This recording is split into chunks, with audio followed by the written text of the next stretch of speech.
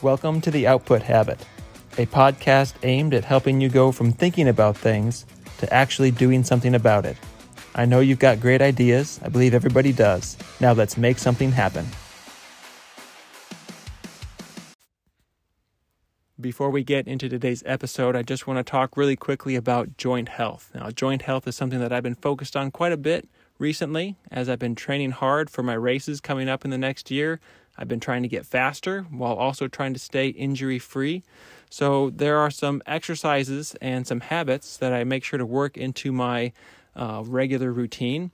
And I know that I'm not the only one. I know athletes aren't the only ones that want to be able to have healthy joints and to move freely without a lot of pain or discomfort. So I've just been posting some videos of some of the things that I do, sharing some tips. And if you'd like to check any of those out, feel free to go to my Facebook, Instagram, TikTok. Just search Output Habit on any of those platforms, and I'm sure my account will come up, and you can watch some of the videos that I have there on healthy habits and healthy joints. But I also believe that good output requires good input, which is why I use supplements by a company called Nutrilite. Nutrilite is a company that I also partner with, and they've been utilizing the best of science and the best of nature to bring high-quality products, supplements to people. They've been doing this for decades. And so they're a company that I trust. I know that they do things the right way. They bring in third-party certifiers, the National Sanitation Foundation, to certify their products and make sure that they're top notch. So they have a product called Joint Health. It's something that I've been taking for a while. It has chondroitin and glucosamine in it to help with inflammation, but it also those are compounds in your cartilage to help prevent or to delay the deterioration of the cartilage in your joints, and just to help the longevity of that. So it's something that I take. Some of my other friends who are my age and even younger, who are athletes in their own right, physical therapist, personal trainer, who care about the longevity of their joints. It's a supplement that they take. I also have some other clients who are older, who are in their 60s and have had knee problems, and use the supplement to be able to mitigate against just some of the pain and the discomfort that they experience there. So whether pain and discomfort is something you already suffer with, or it's something that you're trying to prevent and to keep your joints healthy, this is a product that is useful in both of those cases. So if you are interested in the Nutrilite Joint Health or any of the other products by Nutrilite, you can reach out to me at theoutputhabit@gmail.com, and I would love to be able to provide you with all the information that you would like to have on that. I do need to be careful about where and how I share links and information with folks, so I need to be careful about just putting links in show notes and in some of the posts that I do. But it is always safe to share with you that email address and to be able to open a line of communication with you that way. And always you can send me a direct message too on any of those other social media platforms as well. So looking forward to helping you out if joint health is something that you've been focused on as well. And with that, we will get into today's episode. Back in the freestyle today, recording another podcast as I drive to the trail. Seems like it's been a little while since I've gotten a good trail run in. I've had one or two things going on the past Saturday or two, but good to be at it again. I feel a little out of practice, but we'll see how it goes. I wanted to talk today about something that came up in our staff meeting this past week at church, and it just got me thinking about my own personal philosophy and how I process some of these things, and felt like sharing that. We were talking about volunteers. As a church, as a ministry, we rely heavily on volunteers, and of course it's not just about finding volunteers who are going to keep the organization going. When you're in a church community, it's about using the gifts that God has given you in a way that's going to edify and build up the whole body. So it's not a strictly utilitarian kind of a situation where we have things that have to get done, and how can we find the bodies? How can we find the human resources, to get it done for the cheapest price possible? That's not what it's about. But if I happen to talk about things in terms of the bottom line here, that's not the intent. There's a very lofty, very spiritual, truth to service, to being a part of that kind of a community that goes, beyond what we might typically think in terms of a business or an institution.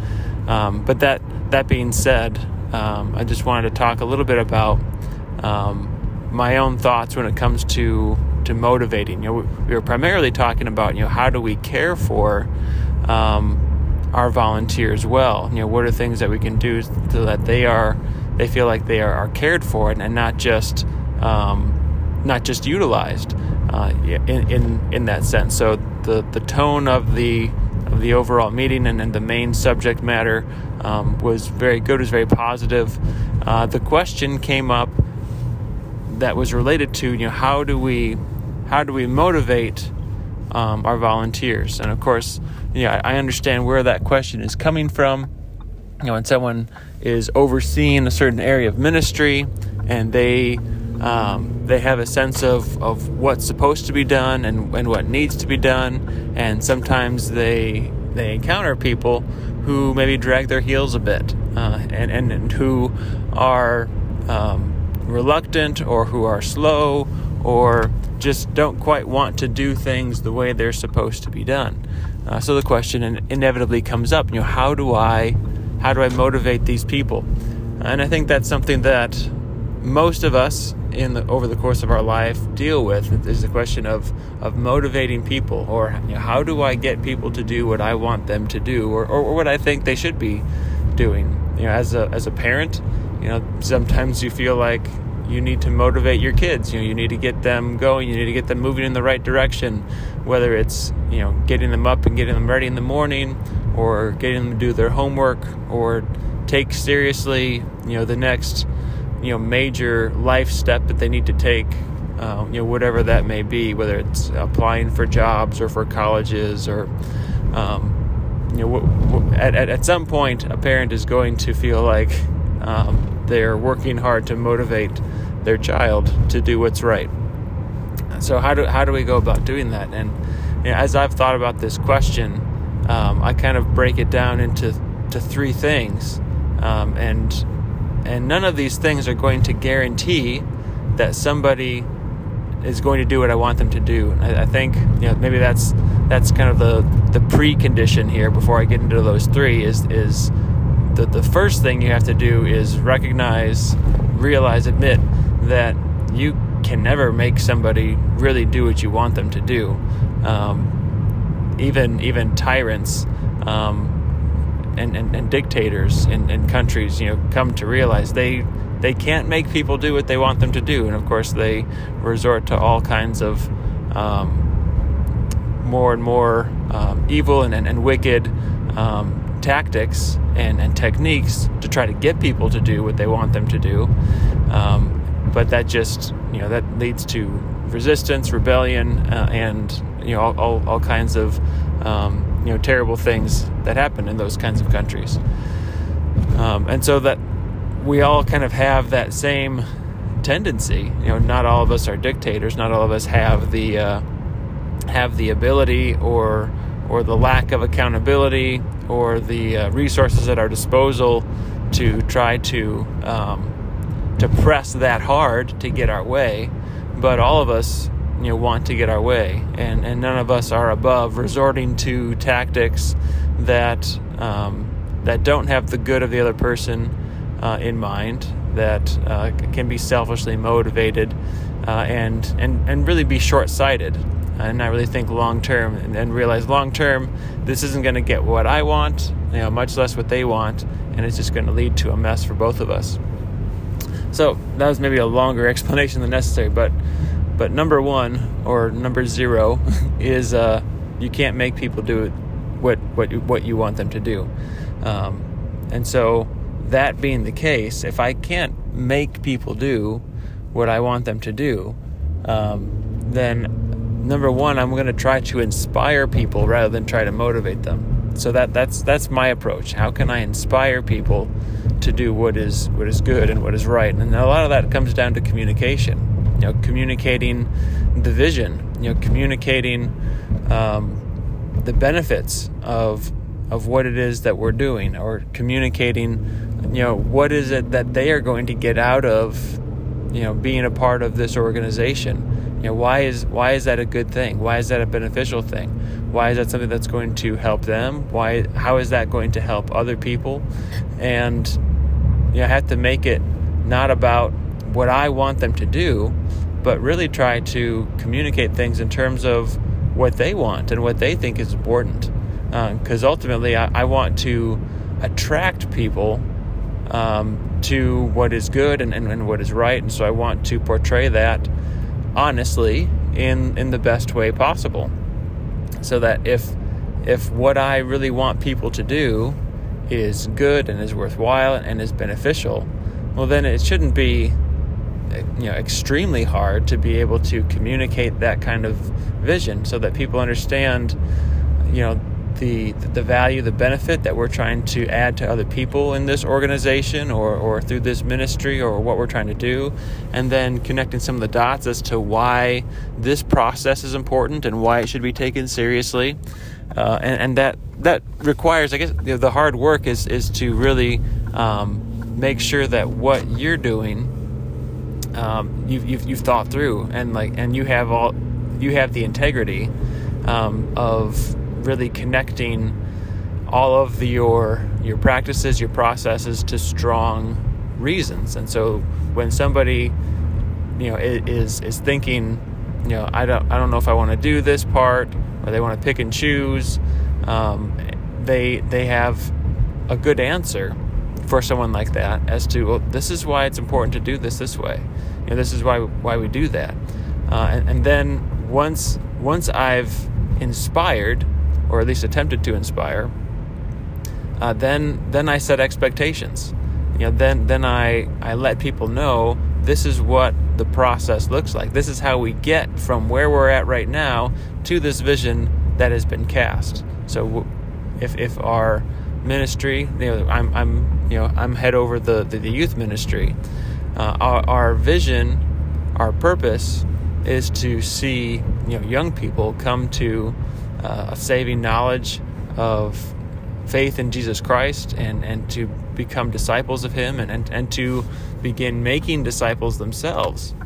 So if that's the vision, and we look at the effects that will do as people come to Christ, they turn from drug addiction, they turn from self-hatred, they turn from bullying, they turn from all kinds of destructive behaviors, not just personally destructive, but things that are destructive for the societies in general. They turn from these things and they believe in Christ. And so we can extrapolate that out. We can inspire by portraying what would it look like if that were to continue to start happening and to continue happening as more and more young people are coming to Christ and are leading others to Christ as well. But then there's the process. How do we get there? And so that's number two. Number one is to inspire, and number two is to set the expectations. And that's really connecting the processes that we've adopted to the outcome that we're trying to get to, so that people know, when we say that we need you to do this, we need you to do that. It makes sense as to how that connects and how that fits into that overall vision. And then finally, I give choices. Is that something that you want to be a part of? Is that something you can get on board with? And really find out where they're at. Because again, I want to work with people who are going to share that vision with me and are going to have at least a high level of agreement in terms of how to get from here to there. So I want to be going with people that are trying to get where I'm going and agree with the process and how to get there. Now, there can sometimes be some really, really great input that I can get from volunteers who might share an opinion or might share a thought and go, hey, have you thought about this? Have you considered that? This is a more effective way to get there. So there can definitely be some dialogue and collaboration. Again, like I don't have to be a dictator about this, and I don't have to, as a leader, I don't have to be perfect. I don't have to have a monopoly on the vision or how to get there, which is a relief. That's a huge weight off my shoulders. Nobody can be perfect, so I don't have to portray myself as perfect to my volunteers. I can, admit where I've done something, maybe not the best that I could, and they have understanding with that, as long as I'm humble and willing to change and pivot and adapt and bring them along with me when I do have a change of mind or a new idea. But again, that all comes down to communication. So in summary, I try to stay away from motivating, because motivating in my mind has the connotation of trying to find a way to get people to do what I want them to do, with that as the highest priority. My highest priority is to inspire the people who are going to appreciate the vision, and to set the expectations so they know exactly what we're doing and how we're doing it and how it connects to that vision, and then give them choices. Let people opt in, let people opt out. So if somebody is not doing something that I know that they know that they should, this is a process, this is something that we do every week, and this is how we do it, and this is why we do it. I can lay those out, I can ask some questions and find out what are they thinking, what is it that's maybe causing them to consistently not do this thing that they seem to be avoiding. And then sometimes I can get find a reason that they have, like, oh, okay, so maybe there's some confusion, maybe there was some miscommunication, they didn't understand, I can correct that. Maybe they're just having, they're in a rough season in life, and that's affecting the way, that's affecting their vision, or it's affecting their ability to show up when they need to show up, or something along those lines. Again, we can work together to find a solution to that. But then ultimately, once I've worked through that and diagnosed, like, okay, where's the breakdown, and where's there maybe a willingness or not a willingness to get on board, I can give people the option. Do you want to continue, or do you want to be a part of this team? Do you want to do things the way that we're doing these things? Do you see the value in how we're doing that? And I can leave that with them, and usually by being as clear as I possibly can, setting those expectations and giving choices, a lot of the time people that are not on board will choose to opt out, and those who really are, really do want to be a part of what we're doing, trying to go where we're trying to go, and have enough buy-in with the process, they will adjust, they will self-correct. And it's usually very rare that I have to say to someone, what, I don't think this is a good fit for you, because by asking questions and by going through this process, it becomes evident to people themselves whether or not they're a good fit. So I try to do what I can to help people see themselves if they're a good fit for this position, for this situation, for what it is that we're trying to do. And I found a lot of success in that. So anyway, I just thought that would be helpful for some people, whether you're a parent, whether you're an employer, whether you oversee volunteers like I do, whatever it is. I try to focus more on inspiring people than going the motivational route with the stick and the carrot, where people get a sense of your involvement with them is conditional, and you're going to give a reward or a punishment, whichever you think will work best, just to get done what you want done. So anyway, I hope that helps. I hope that allows you to love and serve other people, especially those who are working for you, or those whom you're trying to lead. And I hope you have a great day. Hey, thank you so much for listening. I really appreciate it. If I was able to serve you in any way, please like, subscribe, and share this podcast with a procrastinator or an overthinker who you might know.